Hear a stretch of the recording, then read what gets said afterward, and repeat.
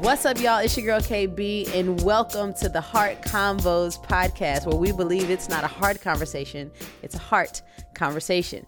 As always, well, maybe not true this second season because I'm having special guests. So, back like she never left is my co-host, Raffinay. Please make some noise for her. Wow. Crowd goes wild. Oh my goodness. Hello, everyone. We are back. It's 2020, girl. How you feeling? I feel good. I feel good. I knew it was coming. I knew it was coming. You didn't. I barely knew it was coming. I mean, I felt it in my bones. Okay. How was your holiday? How was the New Year? How was Christmas? Holidays were fine. Got to hang out with my family for Christmas. New Year's was pretty chill, which I was okay with. So. Yeah, listen. Your whole life, you probably been in watch night services. Not the last, 3 years. Really? I mean, that's less than my whole life, but... I was gonna say... Watch night for people that are not black churched is going to church on New Year's Eve. It's like, what is a watch night? What are we watching at the night? That means going to church. That is a very cultural... That's a very black thing to do. Yes, come on. Listen, that used to be a thing. It's not a thing with the new churches. The new churches don't really do that. They still do that, but I mean, for real, we don't. Yeah, I ain't been to a watch night service since. My church doesn't. Usually, you get people come to the early. So they have 2 services at my church. So the people that come earlier, people reportedly say these the people that's going to the club, and I'm like, y'all don't know that. I mean, some of them might be, but some of them may just be like, I need to go early because I'm not going to be awake at midnight, and exactly, I'm gonna be in the bed. So that was like a whole thing growing up. Like, I didn't even know you did anything else at New Year's but go to church late and bring in the new year. I just didn't even know. But that's definitely has not been a thing in my life for a very long time. This New Year's Eve, I was working, and that's kind of been the narrative over the last decade, either working or at a conference or an event or something. But we hosted for Christmas. That was like a big deal for us. First time. Okay. Felt like an adult for real. When you got to take care of a ton of other people. So we had people in the house for like a minute. That was not the first time you hosted Christmas. It's not? No. When you were pregnant, you were hosting Christmas. And you got injured. And the whole day got... Oh. That was horrible. Hijacked. And that doesn't really count. Okay, so it does count. Christmas was at your house. Now, they weren't staying there, but it was there. So that means I didn't really host. You didn't have space for people to stay there. You did host exactly. The so day, that's why I wasn't hosting. You had dinner there. All the presents came to your house. Yes. Okay. All right. Okay, so when I was pregnant, Raffinay is saying that I hosted Christmas mainly because my daughter's birth was on the way. So I couldn't leave as we traditionally do for the holiday. So everyone kind of came to us.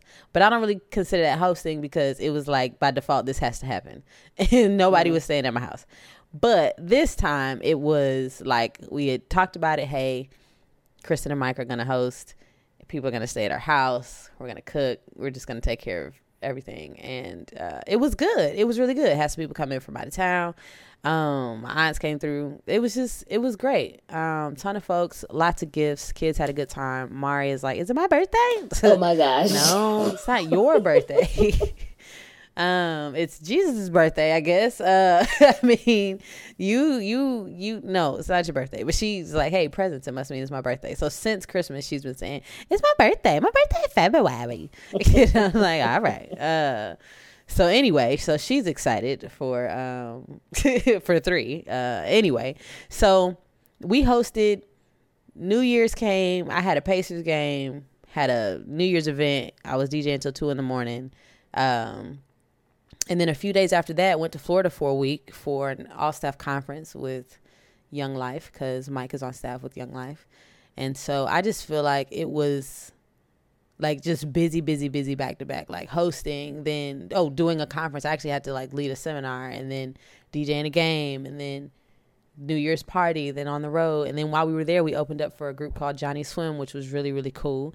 Did some stuff with the Lion King and Disney, and it was crazy, but it was just a lot. And then got back and immediately had a basketball game and like just other stuff. So I just feel like life has been like going. But I'm excited to finally be home, be still, be back with y'all on the podcast, and with you, Raffinay. I ain't seen your face in a little bit.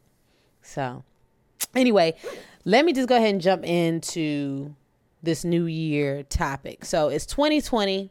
We're not going to talk anything about seeing clearly or vision. Oh my God. I'm over it already. It's only a couple weeks in. I'm already over the 2020 vision. Let it go. Listen, so many people are seeing clearly in 2020. Okay? Oh man, yes. So we're not doing any of that. However, I do know that with the new year comes a lot of stuff. Comes New Year resolutions, new year, new me. You know what I'm saying? And it's definitely cutoff season. People are like, hey, if you were toxic, for me last year, I'm cutting you off. I'm going into this new year free of all toxic relationships, all bad relationships, all whatever. And I'm like, listen, my God, we cutting people off at the top of the year. So what I think would be a great topic to talk about today would be how to recover from toxic relationships maybe that you had in 2019, and or how to deal with just seasons changing. And for those who aren't kind of familiar with that term, seasons, it just pretty much means how to deal with life changes, big life changes. So in the same way that the seasons change from summer to fall to winter, sometimes seasons in our life change from being really, really busy to being not busy at all, to being really, really hard and dark and low to being more life-giving. And so if you are going through a transition right now, this episode is a great episode for you. If you feel like last year you had some relationships that just drained you or were just unhealthy and you want a new outlook on the year, we don't want to just encourage you to have like new relationships and to start over and a reset, but we want to encourage you to recover well from those relationships from last year and move forward into this year with better habits. So before I let Raffinay just take off with this, let me just go ahead and just define what an actual toxic relationship is for y'all. Okay. So when I say a toxic relationship, my thought is it's a relationship that you have with an individual that is in some way hurting you. It is damaging you, whether that be physically, emotionally, mentally. It's a relationship that does not give you, like, it's just not good for you. And things that we would consider toxic, either whether it be in our nutrition or putting things like in our body, we would say that those things are damaging to us. They are not good. So I'm not talking about a relationship that's just hard or y'all are in a rough patch or whatever, but I'm talking about relationships where there is like damage happening. And not only is damage happening, but there's no desire from the person maybe who is causing the damage to grow or to be open to change or to receive like correction or willing to confront like the issue. Like, you're in a relationship that is damaging. Nobody wants to change or fix it. Everybody's kind of settled like this. Like, that is a toxic relationship. I think a relationship where damage is happening, because I think that is normal for a relationship to be hurt, right, by someone. But both people are willing to kind of like address the issue, talk about the issue, set new boundaries, talk about expectations, like all that kind of stuff. That's just life and health, I think. But when a person is damaging in a relationship and is unwilling to grow, unwilling to deal, unwilling to confront, like all those things, I'm like, yeah, that's pretty toxic. And there's not really too much you can do about a relationship like that other than maybe transition. And so that is my definition of what a toxic relationship is. What do you think, Raffinay, about the definition? You think it kind of covers things, or am I leaving anything out? No, I think that's enough.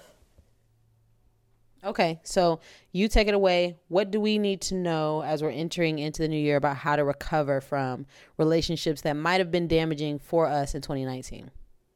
Well, I'm going to throw this out there as an aside. I hadn't written this in my notes, but I think a big part is being able to talk to someone about the hurt, damage, pain that has happened from toxic relationships. So whether that is with a trusted friend, a mentor, your mama, somebody that can be objective and really give you some guidance on the journey, or if you go to therapy, going to talk to a therapist about it, because I think if people are not careful, they can find themselves taking that hurt, disappointment, frustration, whatever it is that they've experienced, into new relationships or already established relationships because of what this person or these people have done to me. And then it can almost taint the way in which you engage other people. So I like to describe it as the lens through which you view life. So if I'm viewing life through the lens of people are not trustworthy and people are going to treat me poorly, then it naturally will impact the way that I interact with the majority of people in my life. And I think that's unhealthy because it puts onto other people what someone else did, which may not be true and or accurate for whoever those other people are. That was not the person that was toxic in this example. Yeah, that's good. So I think it's a hard thing to talk about and probably not always desirable to talk about, because for some people I think they think it's easier just to move on and just either act like it didn't happen or push it aside. But if you don't create space to process through or think through or talk through what happened, what made me disappointed and or hurt, what does this mean for going forward, then segueing into my next point of like setting boundaries will be difficult because you've not been able to assess or dissect or autopsy what happened. And so when I think about an autopsy, like they go in to do an autopsy to confirm the cause of death for an individual. It's a more thorough analysis and assessment of the individual. They may have some information, but it gives them additional detailed information. And so I think the same thing, if we're talking about a toxic relationship, can be like, okay, how do I break this apart, look at everything, which is why I say talking to someone else, because someone else may have insight that maybe you don't have, a perspective that you don't have because you were in it.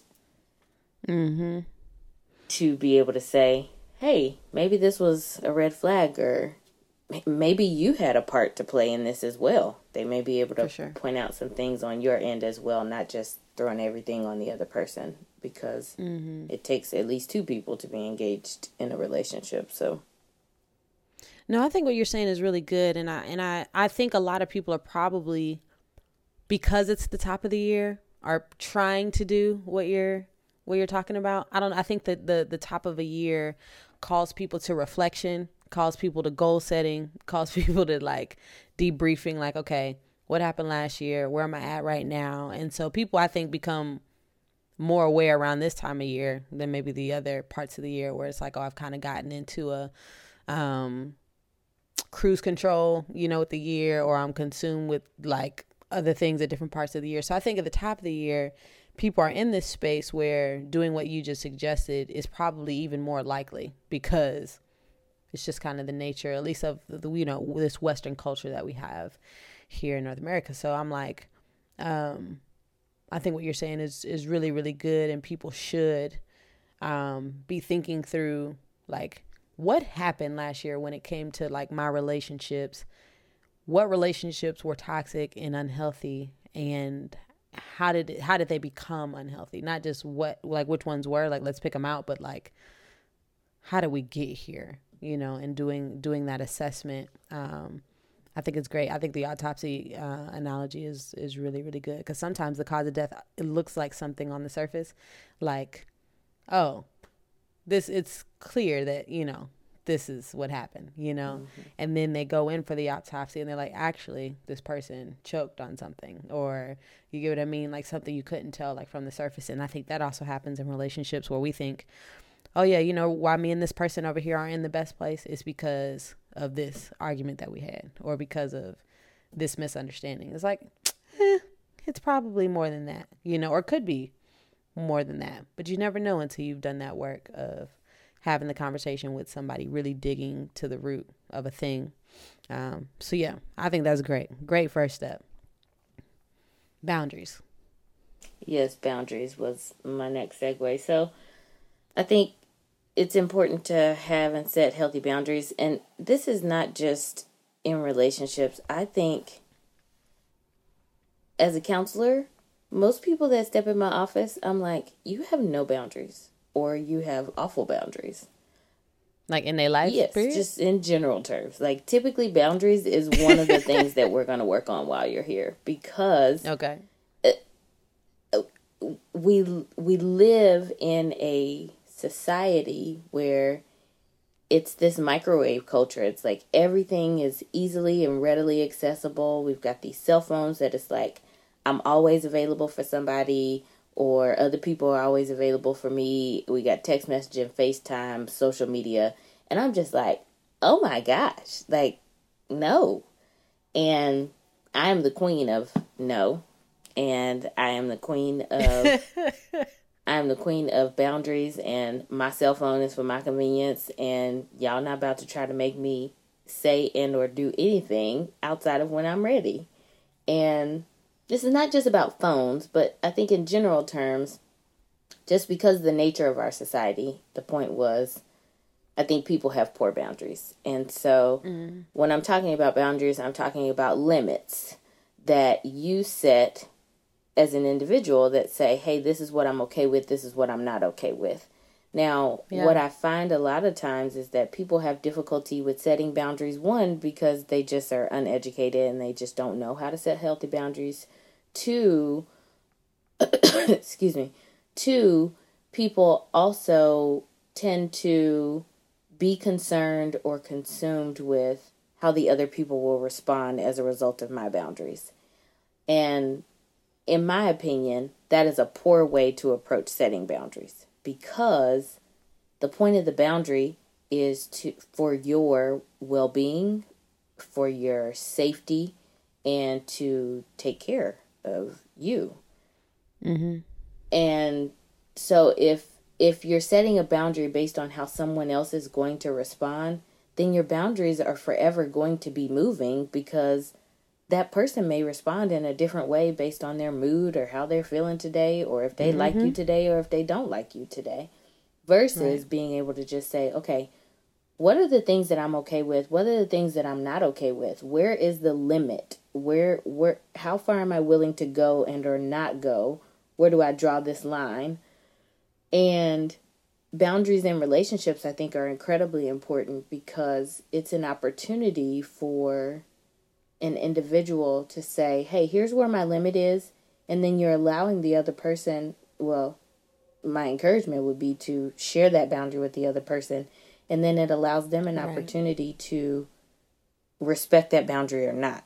And I think if someone's not respecting your boundary, that's another conversation and something to be on alert about. For sure. I think that's a sign of toxicity, yeah? It can be. Or just that you're in a someone relationship that with has someone poor that boundaries themselves. Yeah, that too. I think if a person finds, as we're talking about this idea of recovering from a relationship last year that you might define as toxic, it could be very likely that you didn't have boundaries. It could be likely that you had boundaries, did not communicate those boundaries. Mm-hmm. It could be likely that you had boundaries, you did communicate the boundaries, and the person did not respect those boundaries. Mm-hmm. And it could be that you were in a relationship with someone who didn't have boundaries. Therefore, they don't know how to even, they don't even know. You get what I mean? So with this variation of boundary scenarios, all of this, I think, kind of speaks into how to recover from a toxic relationship by, well, if I didn't have any boundaries, I need to get some. If I had boundaries but never communicated them, I need to work on having those conversations. If I had the conversations and the person wasn't respecting my boundaries, like to your point, that's another conversation that needs to be had, and decisions kind of need to be made from that. But I agree with that whole assessment of boundaries. And I think you've used some really good language when you were saying like boundaries are limits, like how far am I willing to go? Boundaries are good when it comes to like your safety, like all that kind of stuff. Like, I think that's good language to help people kind of understand like the importance and the value of a boundary, specifically in a relationship. Well, and one other thing I'll point out that you didn't mention, it could also be maybe I had a boundary, but I didn't stick to my boundary. And sometimes we teach other people how to interact with us. So I may say, okay, my boundary is don't call me after 10 o'clock. But then if I'm calling you after 10 o'clock and I'm on the phone, then I'm communicating that it's okay to call me past 10. Like, I said that was my boundary, but we be a little loosey-goosey with it. And so sometimes people struggle with maintaining their own boundaries. Yeah. Which I think is something to also assess and look at. Like, have I not been accountable to my own boundaries, and what I've said is the limiter that I want to establish? I was going to say something else, but I forgot. Sorry. No, it was about something you said. I should have wrote it down while you were talking, but I don't remember. It's all good. It's okay. It's all good. One of the other things I would say about boundaries is, so there's this idea of boundaries where boundaries can be healthy, boundaries can be rigid, or boundaries can be porous. So rigid is what it sounds like. They're just very, very strict. There's no wiggle room. It's a hard no for me. It's just very stuck, very stationary. That is not healthy because it does not allow room for you to maybe notice that something is needing to be changed. It also, if you have very rigid boundaries, it also can minimize your ability to be open and vulnerable and transparent with other people, because it's just as hard and fast, like, no, this is the boundary, this is the limit, the end. When we talk about porous boundaries, if you're too loosey-goosey with your boundaries and they're just open, they're always flexible and willing to be moved around, then you could potentially be easily manipulated, or you may not really know what the limit is, because you may find yourself moving the limit based on your mood, based on the situation, based on the other person's mood. And so it's like, oh, my boundary's right here at line 6.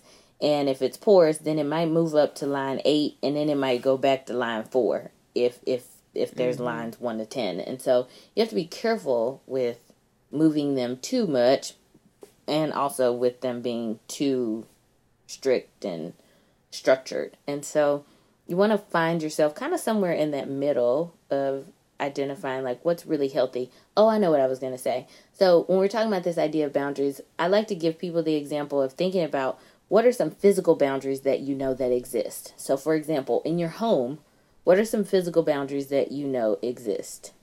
You answer, Kristen. Oh, me? Right, because you don't have a studio audience. You are my audience. Right. Okay, yes, physical boundaries. We have walls, we have doors. Yes. Windows. Perfect. Okay, so you have these walls, doors, windows. That keeps people that do not reside in your home outside the home, unless you open the door to give them access to come into the home. So when you're thinking about establishing personal boundaries, I encourage people to think about, okay, what are your physical boundaries that you're okay with or you're not okay with? So some people are like, I don't like to hug. I don't like to, touch with other people. Some people enjoy that kind of stuff. Knowing physically, my limits are this. I want people to stay back 3 feet. Because when they get too close, it makes me uncomfortable. That's fair. What are some emotional boundaries that you may have when it comes to your feelings and how you get engaged in relationships with other people, whether that is platonic relationships, romantic relationships, familial relationships, work relationships, all the different kind of relationships that exist out there with your children, with your parents. Excuse me. Also, what kind of boundaries would you like to set regarding things like your time? You can set boundaries with, hey, I want to spend this much time every week on these particular things, or connecting with these people, or just in general terms, I want to spend this much time connecting with my friends each week or each month, whatever. Mm-hmm. So think about the different areas that you may be able to create boundaries and kind of start there. Because sometimes for people, it can be overwhelming to just be like, I need all these boundaries, but I don't know where to begin. Sure. Absolutely. So I think first takeaway for how to recover from an unhealthy relationship in 2019 would be to assess your boundaries. Do you have them? Have you communicated them? Are they being respected? Have you held yourself accountable to your boundary, or have you been kind of, you said loosey goosey? That's not a word I probably would ever say. Okay, you can insert your own word there. That's the only thing I can think of right now because you've been saying it. Just very Have you flexible. been wishy-washy? Okay. Have you been, there you go, wishy-washy. With your boundaries. Yeah, and if you know you've answered in a way that's not beneficial to any of those questions, going into new relationships this year, as you approach new interactions this year, don't be completely closed, off to the idea of building with new people because you were hurt last year, but maybe just reassess, like, what boundaries do I want to have in place this year and how can I maintain them? So I think it's a great first step. What's another one? So if that's the first takeaway, then 0.5 takeaway is autopsy. Yes. Mm-hmm. Yes. I didn't want to forget that. Yes. Assess. Oh, yes. There we go. So the first half of a takeaway is doing an autopsy on your relationships that didn't go well last year, to really make sure that you can assess what really happened, and that you're not just jumping the gun, you're not just making a brash decision, like you've really sat down, thought through, worked through, got to the root of what went wrong. And then as a result of that, start asking questions about boundaries. Yeah. I think another thing that people can do is just try. So there's this quote. What? Just try to build relationships. So there's this quote out there that says, and I don't know who said it or what the quote exactly says. I'm about to paraphrase, but basically the quote says, if you want to trust in a relationship, you just have to do it. You just have to trust. And I like the concept of that, because I think sometimes people have this idea that this much time has to pass, or a person has to do these certain things in order for me to trust them or to be able to build a relationship. And I think sometimes that's based on fear and based on our past experience. And I understand that. I think that is a real concern. I also think it can be incredibly limiting. And I think it can cause people to miss out maybe on opportunities because they are so guarded. And so I think there's a healthy balance of being guarded and careful, but also like being willing to try again. And so at some level, I think you just got to try to build relationship. And so it might not be with all brand new people. It may be people that are already in your space, maybe that you want to see the relationship like shift or change in some kind of way. And with that, I think comes being able to ask questions in the journey. So I like to frame the question as, are my thoughts about this situation based on facts, or are they based on assumptions or an evaluation that I'm placing on this scenario? So what I mean by that my favorite example to use, it's very simplistic, is you're walking down the street, you see one of your friends across the street, you yell out and wave at your friend, and your friend does not respond. Okay? So the facts in this situation is, I waved at my friend, I saw my friend across the street, my friend did not respond. Those are the facts. Now, I may make an evaluation or an assumption on that situation that, hey, my friend trying to shade me. I just yelled at them and they didn't respond.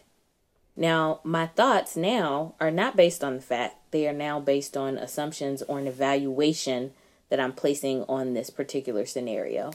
And that can be unhelpful because, again, it's based on the way that I'm filtering this interaction. There's also the other side of that maybe my friend didn't hear me. Maybe they got headphones in, or maybe they tunnel vision, they on a mission to get somewhere, and they genuinely didn't hear me. Now, my friend might be trying to shade me. That's also possible. But we can't only assume that what immediately comes to my mind is what the fact is, because that's not the fact. And if we ask those kind of... Or that the worst thing is the fact. Say that again? I was just saying, or that the worst thing that comes to your mind is the fact. Because I think people default to the worst thing. It is very hard, I think, for people to give people the benefit of the doubt or to believe the best. And so, to your point, not just the first thing, but the worst thing, you know, as well. Yeah. And so, I think in being able to ask questions in the journey of trying to build new relationships, or even assessing the old relationships, you may be able to find that some of the thoughts that you have are centered around maybe an evaluation that you gave to the situation or an assumption versus actual factual information about said situation. It's actual and factual. Sorry. Who is that? That's TLC. Oh, I was like, I don't know that song.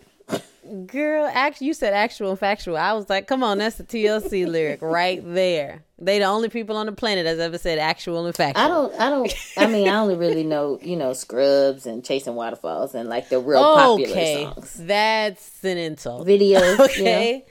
Okay. With the shoulder bounce. Okay. And they was over the water. Okay, so I just saw the whole video in my head. Yeah, the whole thing. Little has a natural obsession. Okay. Anyway, so point 2, takeaway number 2. You got a half a takeaway of number 1 takeaway, and your second takeaway from what to do if you have experienced a toxic relationship in 2019 or a relationship that just went bad, right, in 2019.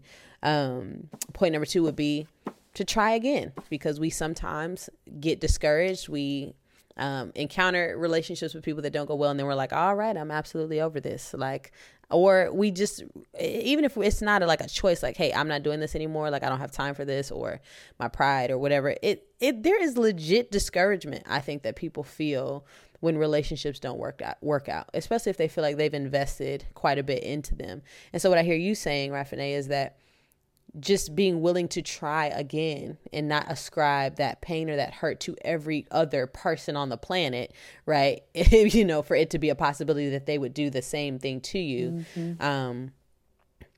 could be a way to recover, to really put yourself out there and to try again, just knowing that not every person is the same and not every relationship will be the same. And yes, there are relationships that, you can encounter hurt back to back. You can encounter disappointment back to back and let down back to back. However, not every single relationship that you ever have doesn't necessarily have to end the same way, especially if you're doing the work to assess what went wrong in the previous relationship before you're entering into new ones, and hopefully learning from those things that might not have gone well. So I hear you saying for point number 2, try again. Yeah. Just try. And you're big on that whole choose to trust thing. Since I've known you, you've been like, you just got to choose to do it.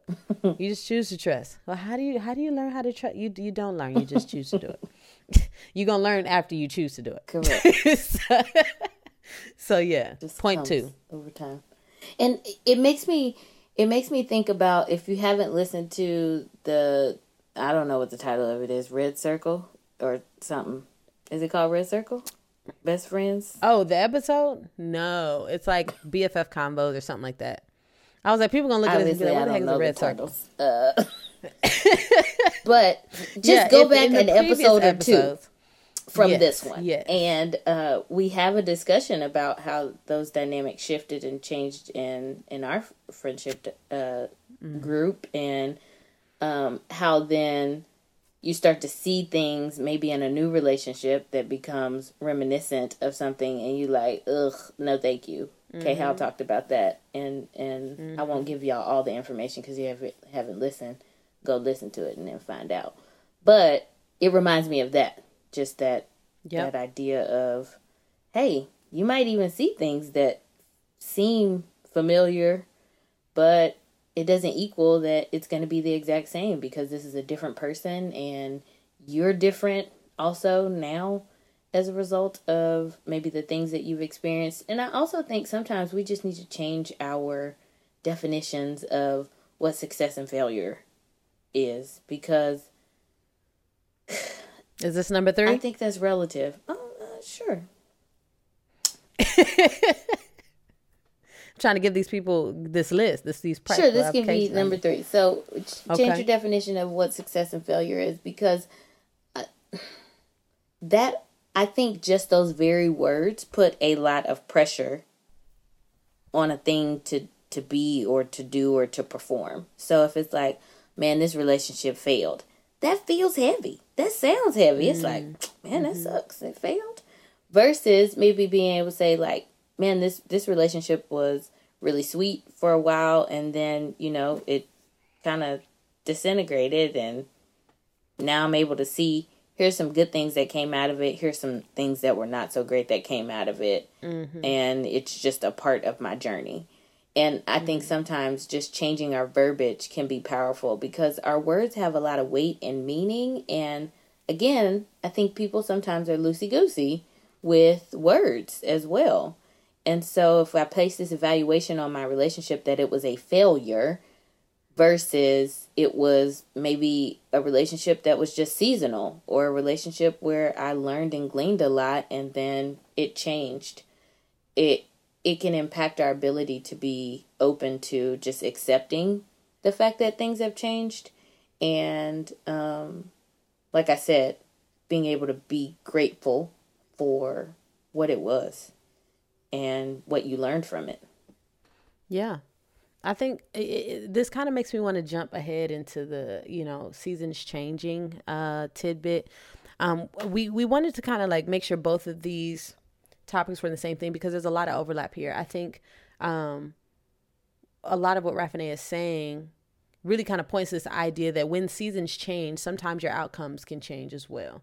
So you could find yourself in a relationship in one particular season of life where you're interacting a certain way that is just completely unhealthy. The timing is not right. It's just not good.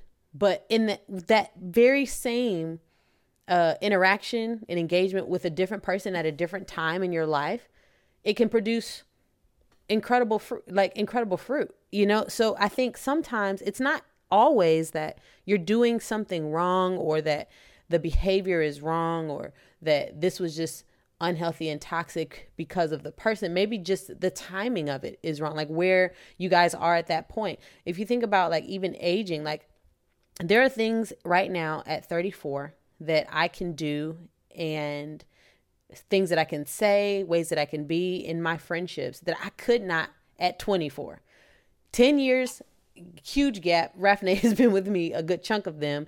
There are just ways that we can interact in our relationship now that we just didn't even know how to engage or interact before. There are ways that we were interacting and engaging on the front end of our relationship that would be completely unhealthy right now, just because seasons have changed. I'm no longer single. I'm now married. I'm now a mom. You get what I mean? Like at one point in our relationship, we talk about just the amount of time. Like there was just more time for us to invest in our relationship. Now there's not as much free time because of the amount of responsibility that we have. Raffinée has gone on to get degrees and like now is a licensed clinician and all these things. And so it just has changed, like the way, because of the circumstances around us changing, it has affected the way that we interact. Not to say that the way that we interact has necessarily been the wrong way or the right way any given time period, if that makes any sense. And so, again, I just liken this idea of seasons in our life to like the weather. Again, you could have one set of actions that you implement in the summer, and it creates lots and lots of growth and health in your life. That same habit implemented in the winter produces absolutely nothing. You get what I mean? Because just the seasons are different. So as much as we're sitting here and encouraging you to do the autopsy, like do the work of figuring out what happened in relationships in 2019 that went wrong, and then to assess what might have been in place regarding your boundaries or what wasn't in place regarding your boundaries. Then on top of that, just encouraging you to try again, in different relationships, and to make sure that you're redefining your definitions of success and failure.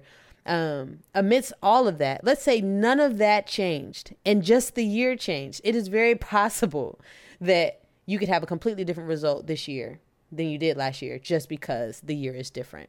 And to Rafine's point, you're different. You're older. You're potentially more mature. You get what I mean? Like, so it's a dance. And I would say that you just need to have all of these things in your arsenal, in your toolbox, so that you can know what to pull out at different seasons. I think that to me is the definition of maturity. One, having more information, more knowledge, right, and understanding than you did maybe in a previous point. But not only that, having more resources under your belt so that you have more choices to make when it comes to how you're assessing and working through your information. Brene Brown is infamous for quoting. There's something that she says in one of, I think, her specials, when she talks about how sometimes in her conversations around politics or things that are happening kind of in our world, people will just completely jump on top of her and just completely bash what she has to say. And she's kind of likened people's limited perspectives to only having like a couple tools in their toolbox. And she'll say, like, that's a crappy toolbox. Like, the fact that you only have like a hammer and a screwdriver, like, that's a crappy toolbox. You can do a lot with a hammer and a screwdriver, but let me just say, you don't build everything in the world with a hammer and a screwdriver. And so it would be like, it is behoove the word, like, you know what I'm saying? It would be good for you to probably just have more tools in your toolbox. So when you're facing situations that are similar yet different, or you know what I'm saying, or whatever, you don't have to keep going back to the same approach and effort. You can do your best to assess, like, oh, well, maybe in this season I can take a little bit of what I learned here, but then try something new to see if this works. Oh, that didn't work. Oh, maybe I can double back and just completely scratch what I've done before and just try something completely different. Or let me just do what I did before and see if it turns out different, because I'm different and this person is different.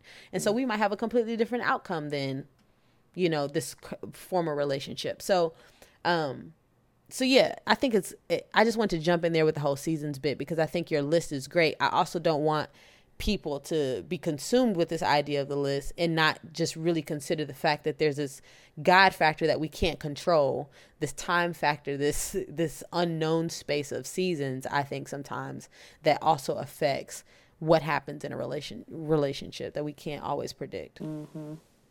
When you were talking, it made me think of this quote I saw in my planner. It says, "Insight without action is worthless." And that's a quote by Phil McGraw.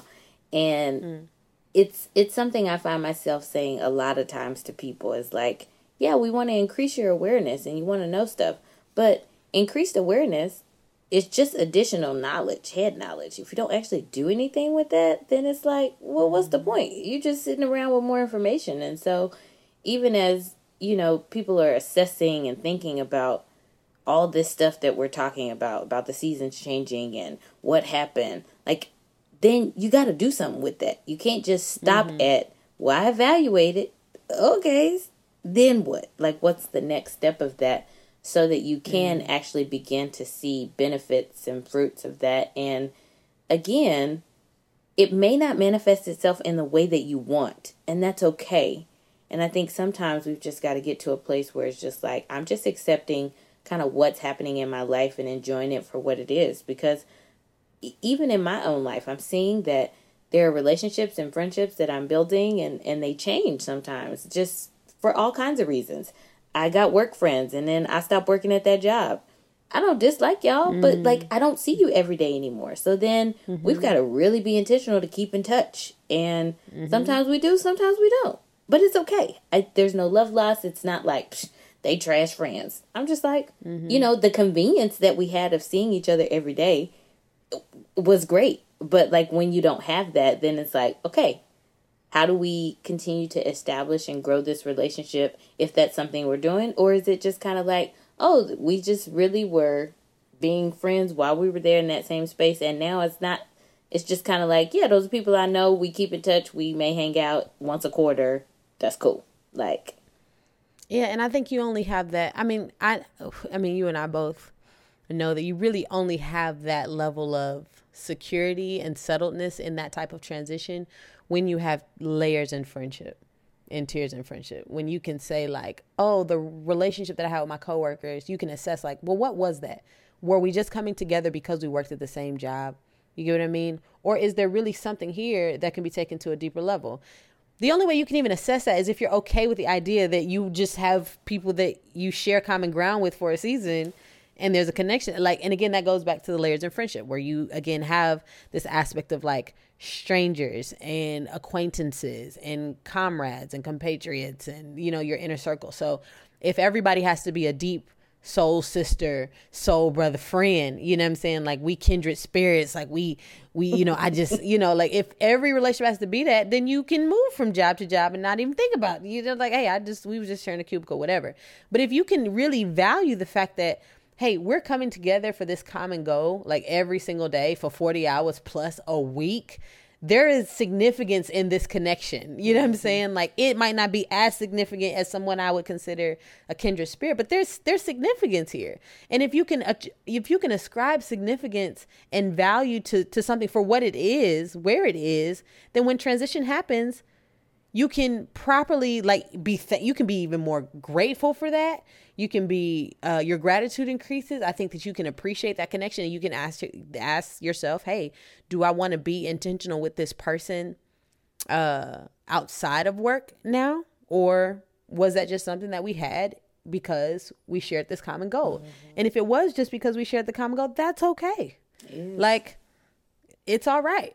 and so, yeah, but that's a whole nother episode. And I feel like we've had that conversation.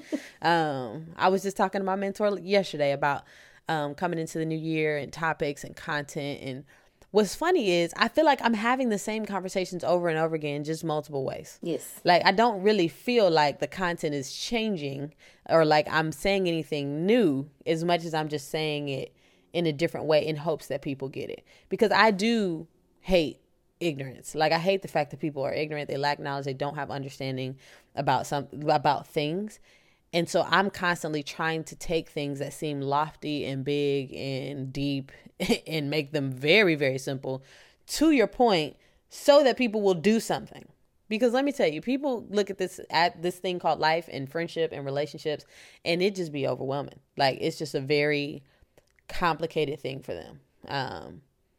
But I'm like, it's not complicated. It's just a conversation. Like, let's simplify all of this thing called friendship down to this notion of having a conversation with someone and conclude that maybe the sum of our friendships are conversations. You get what I mean? Mm-hmm. Like, and so you can feel like this is attainable. This is doable. Oh yeah, I can have a conversation. Like, can you make friends? No, I can't make friends. That's just too much. But I can have a conversation. Oh, well, if you have several, that might lend itself to a friendship. You get what I mean? Like, so all of that to say, we're gonna stop there for today. I'm sure Rafne had a ton of things, but you got the autopsy as your 0.5 step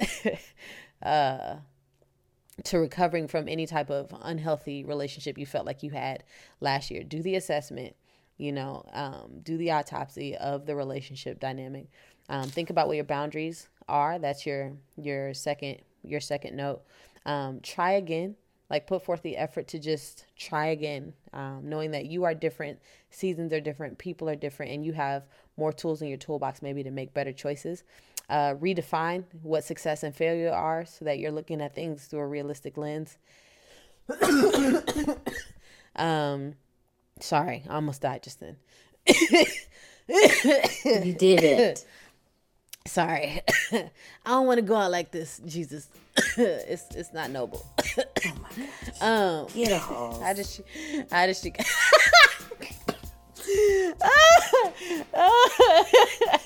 get a hose. That's the whole commercial right there. So this episode is sponsored by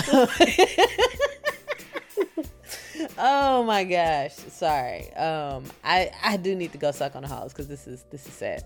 So yes, those 4 things: autopsy, boundaries, trying again, and redefining success and failure. Anyway, we love you guys. Thank you so much for tuning into this episode. We have so much to talk about every episode, and we only get to ever scratch the surface, I feel like. But that is why we've got 2 seasons, almost, I guess 2 seasons almost under our belt of Heart Conversations, and we want to continue the conversation with you.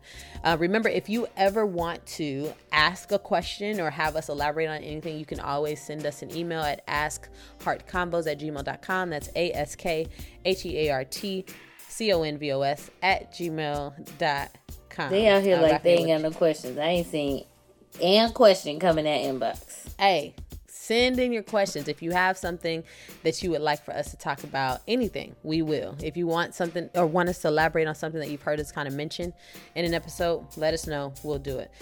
Thank you so much to the patrons that give to us monthly, that give us the ability to do this.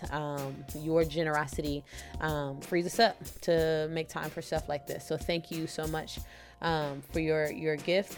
And I'm trying to think if there's anything else. If you ever want to learn more about what Heart Convos is, or follow up on anything that we've talked about, you can pretty much find everything that we have to offer at heartconvos.com. So HEARTConvos.com. You can find the friendship challenge there. You can find merchandise there. You can find access to our mailing list there, TED Talks, all kinds of just content, blogs, all kinds of things. So we love you guys. Be on the lookout for Raffinee's new social media page coming soon. I'm very, very excited about that. Can't really say too much more because she didn't really know that I was about to say that. But she's got a platform that she's about to create online, and I'm very excited to share that with you guys. So stay tuned for how you can get more access to that. And yeah, I think that's it. You got anything else you want to say? That's the end. Have a good day. Have a good day, you guys. Remember, it is not a hard conversation. It is a heart conversation. We love you. Until next time, peace.